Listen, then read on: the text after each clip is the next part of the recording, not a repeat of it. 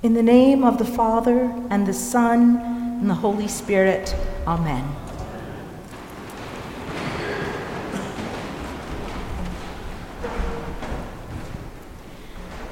There's a story told about a man named Fred who was driving down the street in a sweat. He was panicking because he had a very important meeting and he couldn't find a parking place. He was searching high and low, even the parking garages were full, and there was nothing. You know that feeling you get when you're on Mass Avenue or downtown Indy on a Friday night? Well, looking up toward heaven, he said, "Lord, take pity on me. If you find me a parking place, I will go to Mass every Sunday for the rest of my life. I'll stop swearing and even give up drinking wine." Miraculously, a parking space instantly appeared. Fred looked up to heaven again and said, "Never mind, I just found one."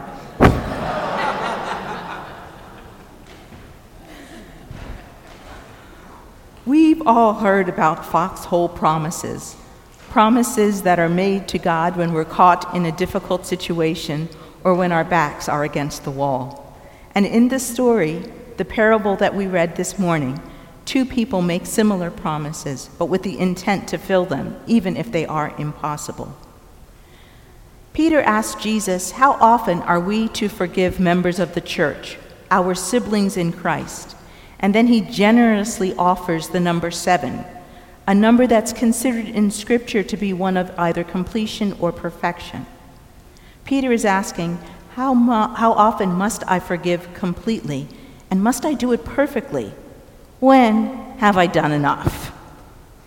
In response, Jesus doesn't say, "Number 7's great, way to go, Peter." But instead, Jesus says, 77 times. Or in other translations, 70 times 7. In essence, Jesus is saying to Peter, more times than you can imagine. It's going to be a lifestyle. Now, there's a caution I must add before I even continue with the sermon, and that is, there are those among us who have suffered greatly, and forgiveness could be very hard and is sometimes most difficult. Forgiveness is never a pass for bad behavior. It's not to be construed in any way, shape, or form that one should return to an abusive relationship. No, nor can it be demanded of another so that we can continue to cause harm. And with that caveat, let's continue. Forgiveness spoken here is in reference to the Christian community, naming the sin, offering repentance, and communal support of the victim, as the last few weeks have illustrated. In response to Peter, Jesus gives a parable. The way most people act in this parable is troubling at best. It hearkens to the poorhouses of Europe, dreadful things that occurred there, and slavery in our own nation. Needless to say, I tread over this one with some fear and trepidation. Out of greed or necessity, this one nameless slave is deeply in debt. The king of the area should have been watching his books more carefully, in my opinion, so that a large debt could never have been acquired. 10,000 talents. If the king had a process for regular review, this would have come to his attention much sooner, but he didn't, and the slave is way over his head when the time of reckoning comes. That both slaves were in debt speaks to a system of severe economic depravity and power imbalances that they could never, ever escape. This first slave was drowning in a system that kept him oppressed, needing credit to go about his life. Perhaps he was living a lifestyle that he thought befitted himself that was way beyond his means. Or maybe some tragedy had occurred. We don't know how he got into the situation. We only know that now his debt is one that he could never, ever repay, and the time of reckoning has occurred. This does not look good for him. And this time, after reading this passage hundreds of times over many decades, I found a little bit of compassion for this slave. Imagine he's living his life, racking up debt, and thinking he's getting away with it. It has become a lifestyle for him. He has found a way through this system to make a life that works for him. but the consequences have been delayed so long he can no longer envision them. Then one day, his world crashes down on him, and he's held accountable for his deeds, as we're all responsible for our deeds. But the response in the system is extreme. While the king wishes his books to be in order, it is the slave's lord, a representative of the king, who pronounces judgment, ordering the slave, his wife, and his children to be sold. If you're a slave, this is terrifying.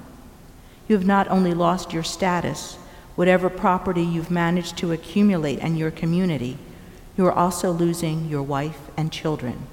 Your family will be stripped from you, sold off to wherever is most profitable, and never to be seen again. Our own American history tells us we did the exact same thing, even if it was beloved children of God that we enslaved, beloved children who had no debt. But there is a parable to our time today, yes, for the system of justice in our own time is still not fair or equitable, and we are surprised when the rich or celebrities actually serve time in prison but assume that others deserve their fate. No wonder the slave falls down on his knees begging, making wild promises that both he and the lord of the slaves knew he could never fulfill. A foxhole promise. His lord or overseer took extravagant pity on him. He doesn't even put him in jail. He doesn't seize his belongings. He doesn't even put him on a payment plan. He completely forgives the debt. Oh, what great joy. What an unexpected turn of events. What would he do? His emotions had to be in turmoil, having come so close to disaster. He and his family were spared. Having seen what the exercise of power could do, what would he do? The parable tells us that instead of sharing his joy with his community, instead of offering the generosity and forgiveness that he received, he did the opposite.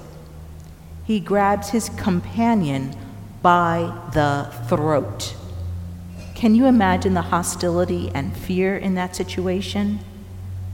Grabbing him by the throat and demanding immediate payment of a much smaller sum. This companion only owed 100 denarii.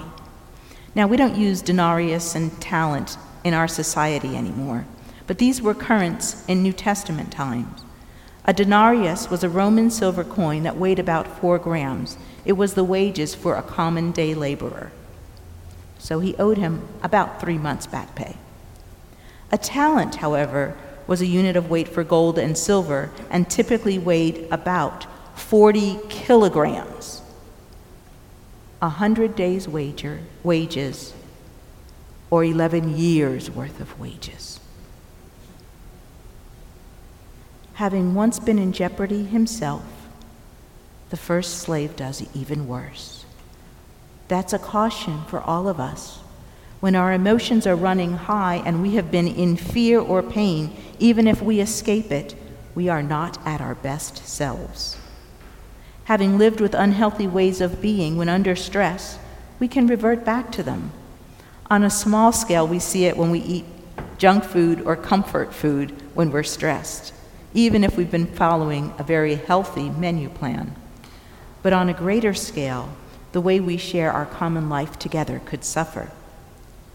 Unlike the lord of the slaves who extended compassion, this slave was brutal, reflecting the very worst of the system that he lived under, rather than the grace that was new to him and that he now received. Rather than generating more grace and forgiveness in the community, he stops that flow, throwing his fellow slave into prison, disrupting his fellow slave's lifestyle and separating him from his family. This was a harm to the entire community, not just to 2 slaves. And the community shared their outrage with the overseer. And then the first slave is tortured. We never know what becomes of the second slave. Is he still stuck in prison? Is he finally freed and reunited with his family? We don't know. This parable is almost absurd in its telling. 77 times or 70 times 7 is extreme. There is no way one slave could have amassed 11 years of debt. There is no way it would have been forgiven in that system. That's where the generosity of God is very different. This is what the generosity of God looks like. It often looks absurd. It's unbelievable. Our faults are great, but God is generous toward us. And we, in turn, not through our strength alone, but through the grace that's been given to us, we have become a people so full of grace, so filled with love, so filled with forgiveness, that from that place of gratitude, we can forgive and love each other. Oh, what freedom we can find here, what joy. Even as each Holy Eucharist, we pray the Lord's Prayer. Let it fill our hearts, overflowing with gratitude and grace, that we're able to live more fully into the joy that this Christian community offers. Amen.